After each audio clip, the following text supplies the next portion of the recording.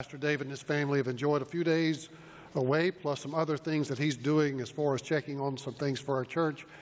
But we're grateful for the opportunity to share with you this morning.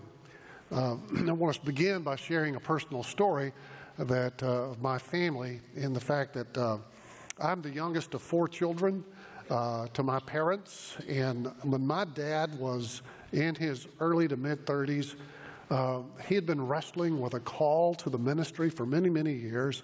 And through some time of prayer with my mom and my dad together, he made that commitment to enter into the ministry. But the first thing he said as a call to preach is a call to prepare. And so he resigned his job that he had, and with four children, he and my mom entered into a journey in which they started to what was then called Howard College, located brand new back in those days on Lake Shore, now Samford University, grown to a great university. But they began a journey of 5 years at Samford, and then we went on to Texas for him to go 4 years through seminary. So a long journey through my childhood of them being in school and what that impact it had on our family. But in that period of time, when they were particularly at Samford, they would take some of the same classes, mom and dad together, sitting in the class together. And so they would have one book that they would share between the two of them. And my dad was an early riser, so he would get up early in the morning and do his study. And then mom would stay up late at night and study and prepare for class. Well, Dad had, through those years, he served on staff at Huffman Baptist for a couple of years, then went to South Avondale Baptist where he served on staff. And while he was there one day in his office, he came upon a verse of Scripture that he thought was very appropriate for the place in life where they were. Psalm 127, verse 2. You don't need to turn there. It'll be on the screen. It says, "It's vain that you rise up early and go to late to rest, eating the bread of anxious toil, for he gives to his beloved sleep." We thought that was a very appropriate verse, and so he called home to tell my mom to read this verse of Scripture. Just thought it was funny and humorous and touched their life. Well, Mom was not home. She also had the full-time job of keeping up with four children and go to school and keep up with a household. So she was out buying groceries. And so when she came into the house, my older sister, who was about 6th or 7th grade at that time, stuck a Bible under my mother's nose and said, "Dad said for you to read this." But she did not turn to Psalm 127, verse 2. She turned to Psalm 120, verse 2, that says, "Deliver me, O Lord, from lying lips and from a deceitful tongue." So my mom called my dad and said, "What's up with this?" He said, "Well, I thought it applied to our situation." And so they had an exchange over the phone for a little while that eventually Dad realized Mom had read the wrong verse, which made him laugh, which made it even worse. And then he came home, and that all got settled. But it was a story that we've had in our family for years. "Deliver me, O Lord, from lying lips and a deceitful tongue." Well, lying lips are something that's very easy for us to have. In fact, it's one of the first things you learn to do once you begin to talk. You probably learn how to lie a lot quicker than you learn how to speak kindly or politely or tactfully. You learn to lie. And we don't need to search very far to find that the core cause for that goes back into the book of Genesis, in the very beginning with Adam and Eve, in that right after the fall, right after Adam and Eve had disobeyed and had committed the transgression against what God had said to them, that as God came to in the garden, came and approached Adam, he said, "Where are you, Adam?" Of course, God knew where Adam was, but he wanted Adam to have to admit where he was. And Adam said, "I hid myself because I was naked." And he didn't hide himself because he was naked. He'd always been naked. He hid himself because he had violated a transgression. He had transgressed against a command of God. And so very early we see that lying is a very universal event that happens. We have deceitful tongues. Jeremiah says the heart is deceptive, and we have that deceptive heart in which we want to do that which we should not. One survey said that 91% of people surveyed admitted to the fact that they occasionally would lie. And the other 9% lied that they had not done that. But so that's something that's kind of universal for us. And we do that to cover up our sin or cover up a transgression. We do it to avoid consequences of what we have done or to protect ourselves. Or maybe even you justify the statement that you're lying to protect someone from pain. After the service, this past service, people came out and they're very gracious. They said nice words to me, and they'd say, "Good sermon." I said, "You're not lying, are you?" And because it's just so easy for it to come out, and we want to protect people from what's going on. But as a believer and follower of Jesus Christ, there should be no deceit. There should be no exaggerations. There should be no misleading statements that we might make.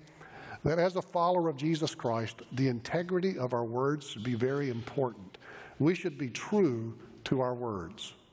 You, as a follower of Christ, we as followers of Christ need to be true to our words as we speak. And Jesus is sharing in a passage that we have from the book of Matthew that we'll be examining this morning.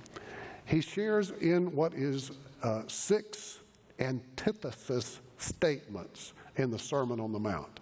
Jesus began the Sermon on the Mount with the Beatitudes. He then goes into talking about how that we are to be salt and light into this world. He said, "I did not come to abolish the law, but to fulfill the law and to bring it full and to fulfill what the meaning of the law is." And so it branches him into 6 statements of antithesis, which is, "You have heard it said, but I say to you." You have heard it said, but I say to you. And so these 6 statements, Pastor David has already led us through looking at one that was the kickoff one that dealt with stating that, that if you he said that you kept up with the fact that you do not have, you've not murdered. That's the first one. You have not committed murder. He said, but if you have hatred in your heart for someone, then you are guilty. Others say, well, I've never committed adultery, but if you have lust in your heart, you have these things. And so these are things that we have. And Pastor David also said in that time, back when he preached that sermon on anger, if you'll remember, he said that it would be helpful if we had set up at all of the doors, as you entered into the sanctuary, if you had anger in your heart, or if you had expressed anger toward others, that if you walked in, there would be this beeping sound to be a warning that this person has had anger in their life. So how about if we had lie detectors set up at all the doors? And that is, any of us entered in, and if this week, if we had used lies, or if today we entered in with a heart that is deceitful, it wouldn't make a beeping sound, nor would it be the kind of lie detector that had like the gauge of things going up, but rather when you walked in the door, and if you had lies in your heart, deceit in your heart, your pants would spontaneously combust into fire. And we would all see, liar, liar, pants on fire. And I said this in the last hour, in case you're getting worried that we on the staff are becoming obsessed with detectors and such, we're not. And I did mention this, that in my previous church, that someone came into my office one day and said that they had been in the recreation center. They put coins into the vending machine but did not get their drink, their beverage. And so I said to them, well, our machines are set that once you rise to the level of a tithe, then you start getting your... And that, among many other reasons, is why that's my former church. And that's, But anyway, getting back to where we're supposed to be here in this passage. These 6 antithesis statements in which Jesus says, "You have heard it said, but I say to you." What was happening in that day and time was individuals did not have a copy of the Word of God for their own use. They could not go sit under a tree with the Word of God and study it. They could not get up early in the morning and have their quiet time with a copy of the Word of God. They were dependent upon the scribes and the teachers of the law. They would go into the synagogue and they would hear the Word taught. And so Jesus is taking what is being taught in that day, that which has been twisted just a little bit, corrupted just a little bit, and he says, "You have heard it said, but I say to you." So turn to Matthew chapter 5, beginning at verse 33 through 37. Matthew chapter 5, verse 33. "Again, you have heard that it was said to those of old, 'You shall not swear falsely, but shall perform to the Lord what you have sworn.' But I say to you, do not take an oath at all, either by heaven, for it is the throne of God, or by earth, for it is his footstool, or by Jerusalem, for it is the city of the great King. And do not take an oath by your head, for you cannot make one hair white or black. Let what you say simply be yes or no. Anything more than this comes from evil." So when Jesus shares this antithesis, "You have heard it said, but I say," all of these are the very essence of what it means to be a member of the kingdom of God. All of these statements share with us the essence of who we should be. Although we may externally not commit murder, but yet internally within our heart we have hatred towards another.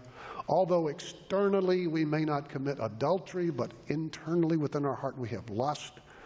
Although we may not externally express things that appear to be a falsehood or an untruth, within our heart, if we speak words that we know are not true.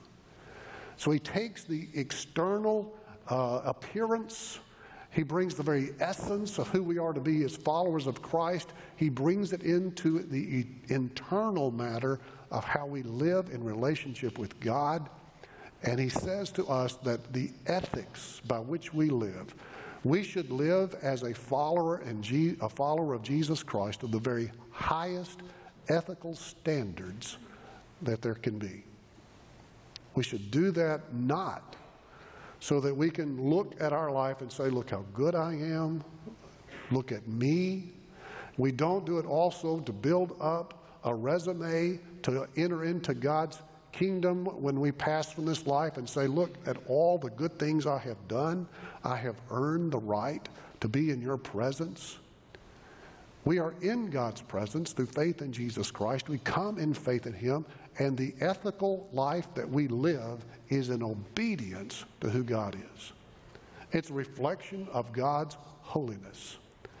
And so when we do not have the integrity of our words, we reflect negatively upon the holiness of God. We must be true to our word. So Jesus takes this statement.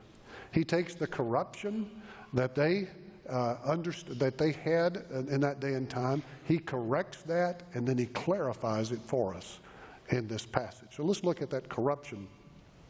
They said, "Again, you've heard that it was said to those of old, 'You shall not swear falsely, but shall perform to the Lord what you have sworn.'"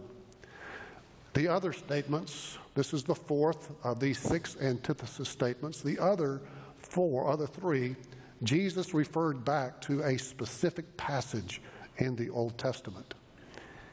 In this one, he refers to several, and he pulls it all together into one statement. For example, he takes Exodus chapter 20. Exodus chapter 20, verse 7.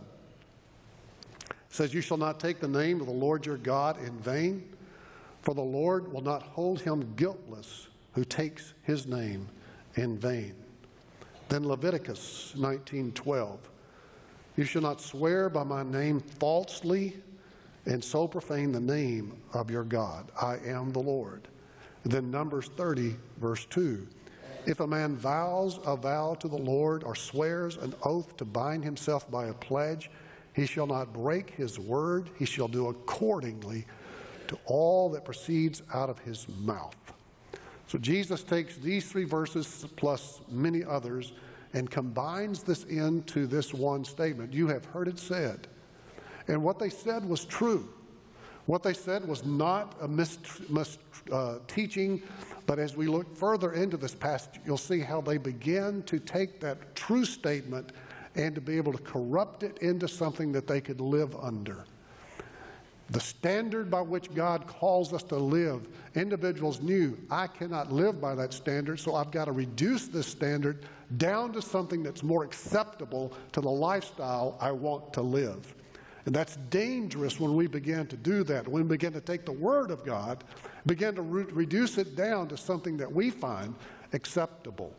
And this is what was being done in that day and time. So Jesus said to them, "You have heard it said, do not swear falsely by my name. But if you make a vow, make sure you do what you say." Jesus is giving to us in this statement that this is a true statement. This is a true thing, to not swear falsely by the name of God, or not to fail to fulfill our pledges that we make. And so he makes that as you've heard it said, but let's look and see what they're really saying in this. And so he goes into the very next part of this passage and shows how they had corrupted this, and he gives examples of this and corrects what they were doing. He says, "But I say to you, do not take an oath at all, either by heaven, for it's the throne of God, or by earth, for it's his footstool, or by Jerusalem, for it's the city of the great king. Do not take an oath by your head, for you cannot make one hair white or black." And again, this shows you how old this is. We can certainly make hairs that are white, black, but we do it all the time, don't we, out there? Even if you have hair, that helps if you got it. But anyway, Jesus is expressing through this is that what these individuals are doing is they're saying, do not swear by the name of God. So let's reduce it down and swear by heaven, or swear by Jerusalem, or swear by my head. These are things that individuals are saying is, I am not going to violate this commandment, but I need to add some weight to what I am saying. What I am saying is obviously not believable. Someone does not believe that what I'm saying is true, so I've got to bring in something of weight to add to what I'm saying, to make it sound like it's a vow, a promise. And so in order to not violate, I will not swear by God's name, I will swear by heaven. But Jesus said, but heaven is his home. Heaven's where he is. You're not avoiding God. There's nothing we can do to avoid the presence of God in what we say. So he was correcting this attitude of what they were doing. And notice what he said as he introduced that. He said, "You have heard it said, but I say to you." This is what is called the emphatic I in the original language. In the original language in which the New Testament was written, the noun is connected to the verb, in which you just have one word that says, I say. But here Jesus adds an emphatic personal pronoun. I say to you. And there are other times in Scripture Jesus uses that emphatic I. It's when he says, I am the way, the truth, and the life. No man comes to the Father except through me. And when he said, if I be lifted up, referring to his crucifixion, I will draw all men to me. When he said, I am the resurrection and the life. No one comes to the Father except through me. So when Jesus is making this statement, he's not just saying, okay, you've heard the scribes say this, I'm another scribe. I'm another teacher. I'm on the same plane with these individuals. You can take what they say, or you can take what I say. You can take what some other great teacher says compared to what I say. You just get it all put together and look at what I'm saying. And if what I'm saying sounds pretty good, then you go ahead and follow me. But you can take everybody's teachings. Let's just all put them all together and figure out Jesus is just one of those other really good teachers who is saying something pretty good for us to pay attention to. But we also can pay attention to others because they're all equal. But Jesus, by the use of that emphatic I, says, I say. He's distinct. He's different. After the resurrection, when he stood before his disciples, he said, all power has been given me. Now go. He is the Lord of lords. He is the King of kings. He is the one to whom we pledge and give our hearts in obedience, and we follow him. And so when Jesus said to his disciples, I say to you, then he says, don't swear at all. And he uses all these phrases that they'd used. And while we look at those phrases and say, I've never sworn by heaven, I've never sworn by Jerusalem, I'm good on this, but what do we do? And I swear on a stack of Bibles, this is true. This is true. Across my heart, hope to die, stick a needle in my eye. Whatever other things we might say, and yet there are those even in our world, those around you, and hopefully it's not you, I swear to God it's true. We'll even bring in his name, knowing that within our heart this is not the truth. We make pledges, we make vows, we make those things in our heart in which we bring in a vow, trying to add weight to our words because we know our word alone is not good enough in the eyes of people. They see deep into your heart. They see how you have not been true to your word, and so therefore you need something to add to that to say, I swear, it's the truth. We still do the very same thing that they were doing. They were bringing in these oaths and these pledges and these vows and trying to make it sound like, externally look at the words I say and ignore the internal actions of my life. So what about making vows? What about making oaths? Does this mean we can't do those? And you're in a court and you pledge that you will tell the truth, the whole truth, that you will swear an oath in doing that. You pledge allegiance to this country. You swear an oath when you are elected to a political office. Are these things put away? What about standing in front of an altar, family gathered, and you pledge your life to another person, and you make a vow to that person? Is this done away with? What Jesus was saying in this is, we do away with misleading and intentionally lying statements in our life. There are other times in the New Testament where people are under oath, and they give an oath, they give a pledge. He is saying, refrain from making the misleading, taking that which is truth, lowering it down to a level in which you can fudge, you can meet in that and say, okay, I will keep this until I will follow this, and I will pledge that I will do this as long as, and you know that you've got this wide parameter in which you're giving yourself some wiggle room to get out of it if it doesn't meet what you want. But when you make a vow, when you make that pledge, you're true to your word.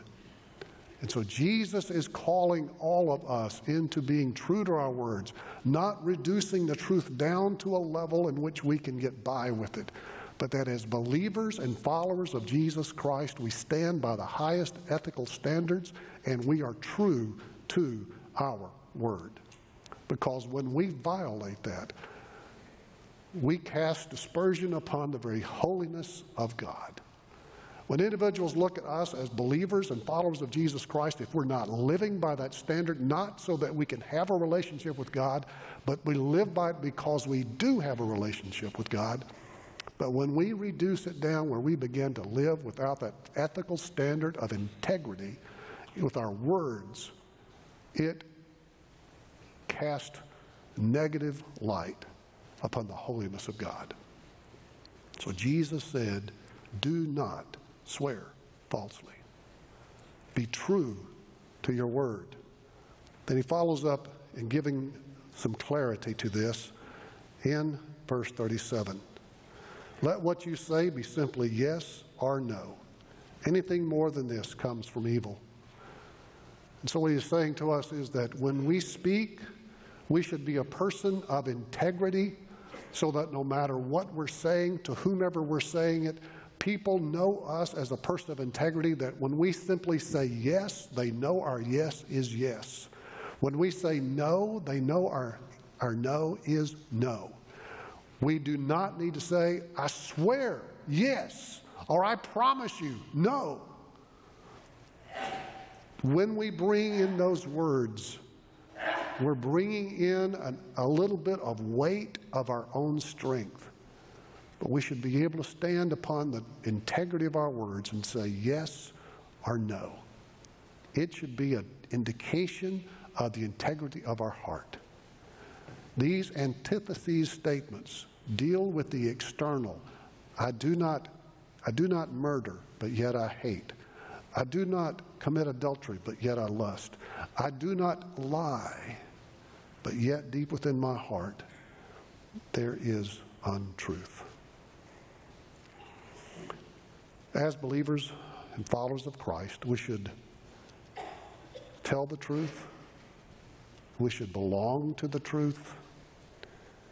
We should live in the truth. We should walk in truth. Jesus said, walk in the light. Or John said about Jesus, walk in the light as he is in the light. We must be walking in the light of truth. As believers and followers of Christ, we are salt and light in this world. We should not be characterized by salty language or by dark words. What we should say should be true. So this is what Jesus gives to us, is this call and this command to live a life of truth and holiness. The title for this message today, True to Your Word, is an encouragement to you that you be true to your word. But it's really a prayer. It's a prayer that we stand before God with His holy word, that we study and read, and that we come to know, and we find within the pages of this word the strength and the help, the encouragement to live faithfully and obedient to Him, that we find within His word that it's like a mirror that points to us in our life where we may stray. We may have taken His truth and reduced it down to a level we can live by, where we have tried to reduce it down to something that we can get by with, that we have to raise it back up to the truth of what it says and what God's word is. And so this word, this title for this message is a prayer. Lord, may I be true to your word. And by being true to your word, I can be true to my word. So each day, as you enter into that day, as you go into that day, may your integrity of your life be so that people see yes and no marks your life. That you say, today, Lord, I desire to be true to your word so that I can learn and grow in being true to my word. Let's stand together. Father, we thank you for your care for us, your love for us, the way that you give to us life and life eternal. But not just life eternal to expect in the far future, far in eternity, but life lived for you today in obedience to your word. May it not just be external, the way it looks, but may it be internally in our heart, the integrity of our life. And may our words be true. We thank you for your true word that helps us to live in obedience. In the name of Jesus, I pray. Amen.